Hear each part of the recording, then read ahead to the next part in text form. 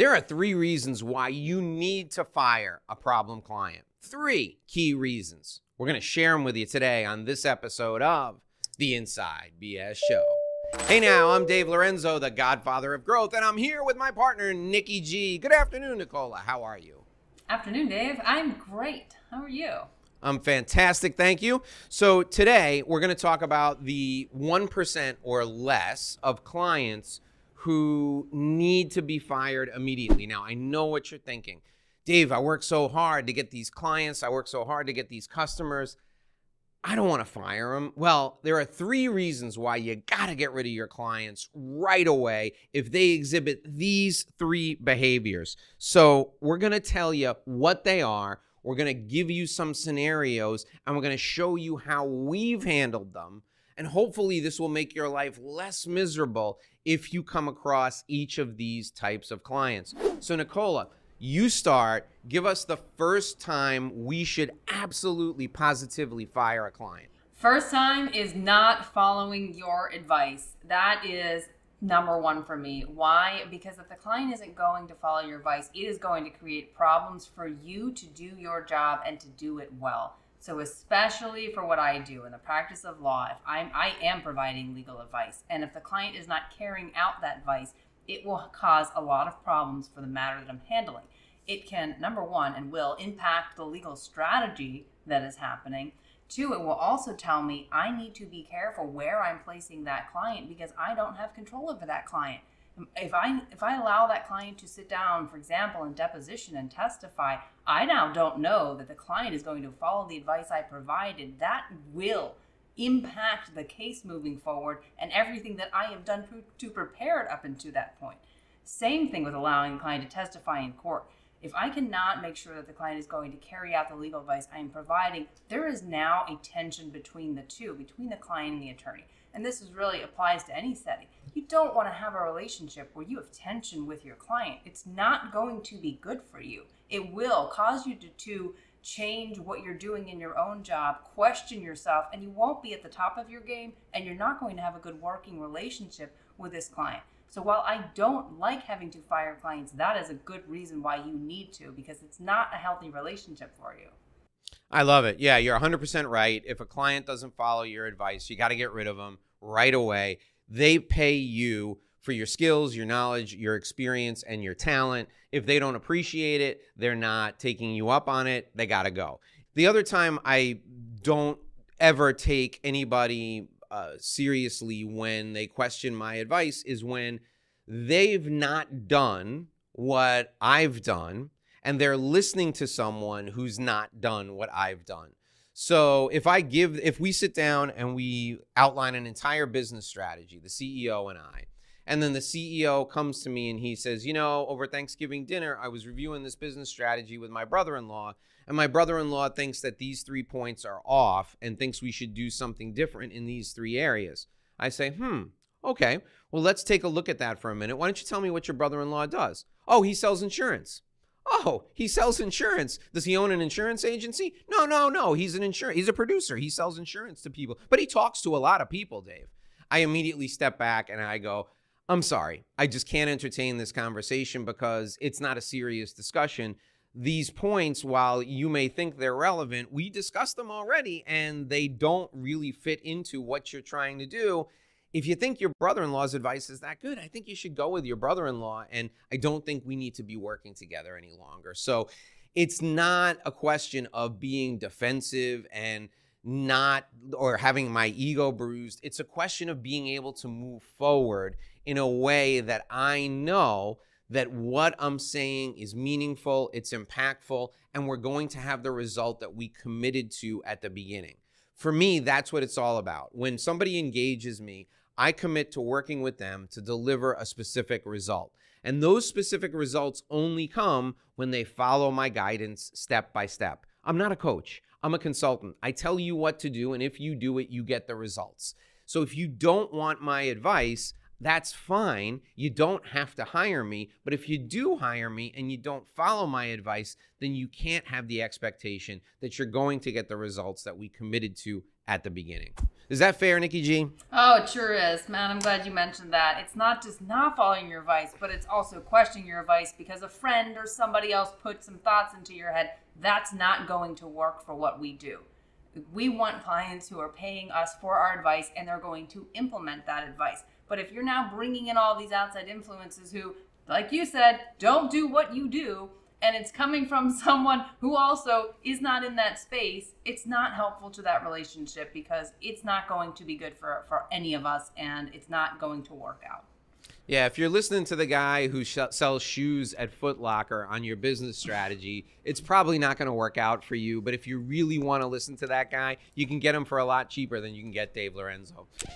Hey, Nikki G, did you know you can also get our show as an audio podcast? Of course I know you can get the show as an audio podcast. I'm on it. But does our audience? I don't know. So those of you who are watching on YouTube, you can find us wherever you get your podcasts. Just search up the Inside BS Show with the Godfather and Nikki G, and you'll find us right there. Click the follow button so that you never miss a show. Now, there's a couple of reasons why you're going to want to do that. Nikki G, tell them what the first reason is. You get to ask us questions. That is exclusive to our podcast listeners. Yeah, we only answer listener questions on the audio version of the podcast. We don't do it on video. So if you want to hear what everyone's thinking, or if you want to ask us a question, you got to download the audio podcast. The second reason, and my favorite reason, is because you can take us with you. You can have a little Nikki G in your pocket while you're working out in the gym, washing the dishes, or walking the dog. I love me some Nikki G in my pocket when I'm walking the dogs. I don't know about you, Nicola, but that's one of my favorite things to do. Absolutely. Take us with you. After you watch this episode here on YouTube, go to wherever you get your podcasts, click the follow button so we can go with you on your journey and you can ask us questions. We will see you, or more like hear you, there. Okay, Nikki G, give us point number 2. What is the second time you should absolutely positively fire the client? Point number 2 is complaining about costs. Look, folks, we have to charge for our services. We are good at what we do. We deliver excellent value. That is why we do this. But if you are not willing to pay for that service, then do not hire us. And when we end up in a position where a client signs up, knows in advance what we are charging, starts that relationship, and then midway through starts realizing that it's a little too expensive for what they think it should be, and wants to back out of the relationship, or simply just complains to you about it, then it's going to create a bad relationship. You're not going to be able to move forward when you know they're just going to complain about the cost. We know we're delivering that value.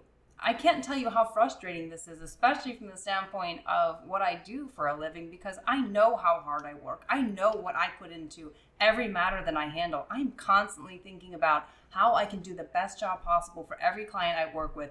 And so when you hear a complaint about what you're charging, it's devastating for you as a professional. We have to get paid for what we do, or we wouldn't make a living. And I know, like, what I'm, charging that client is a very fair price for the services that I'm providing. So that's a good sign for us as professionals to know we know what our value is. And if you don't have someone who's willing to pay that value, they're not a good client for you. And it is okay to cut them loose because it's not going to end up in a good relationship for you. I love it. I've told this story before, but I'll tell it again because I can't tell it enough. 2 weeks ago, I had a gentleman call me, a gentleman who knows me well, a gentleman who Nicola knows as well, too. And he says, "Hey, Dave, I need some advice on an issue. I want to pay you for an hour of your time." The gentleman happens to be a lawyer. I don't sell my time by the hour. If you want me to solve a problem for you, I'll solve a problem for you, but solving that problem has a value to it. And whenever I solve a problem for someone, I bring 30 plus years of experience to the table. I bring, my Ivy League education, my second master's degree in management science to the table. And I bring the relationships that I have to the table as well, and the introductions that I can make to you. All of those things come to bear to solve that problem. So 30 years of experience, Ivy League education, and thousands of people that I know that I'm connected to who can help you with this particular problem. I never, ever tolerate anybody questioning my price. What's worse than that for me, Nicola, aside from being ironic and comical, what's worse for me is when I would give my price out to people and they would say, "That's it?" and they were shocked that it was too little. That would hurt me even more, because I would go home and I would lose sleep thinking about how much money I left on the table. So I'm thrilled when knuckleheads come to me and they don't want to pay my price, because then I know I'm charging enough. But if somebody's a client and they're already on board and they're complaining about the price, it's because they still haven't seen the value. And part of that is shame on me, but the other part of it is just, hey, listen, let's be an adult here and let's take advantage of everything I have to offer, and let me make you 10x on what you invested in me. That's really the bottom line. Yeah, I mean, I've just started to realize there are clients out there who just immediately recognize your value, and they're going to pay you for what your services are worth. If you don't have the money, you don't have the money. I mean, I'm not the person for everybody. I'm not a public service. You're not a public service. We're here in a for-profit business to make a living. But somebody that I know looks me in the eye and says, we're not on the same page, that's not cool, especially if he's got the money. All right, what's point number 3, Nicola? When is the third time we should absolutely positively fire a client? Third time is passive aggressive behavior. So, when you see it, I've even seen it border into aggressive behavior. But if you've got a client making remarks to you that are just, they're inappropriate, you're letting it go, it's not going to get any better, because if they've already felt that they can do that, it's going to persist. And this is really unfortunate that we even have to be addressing it, but it exists, and they will make those comments to you, and you're not going to have a good, healthy relationship, so you might as well end it early.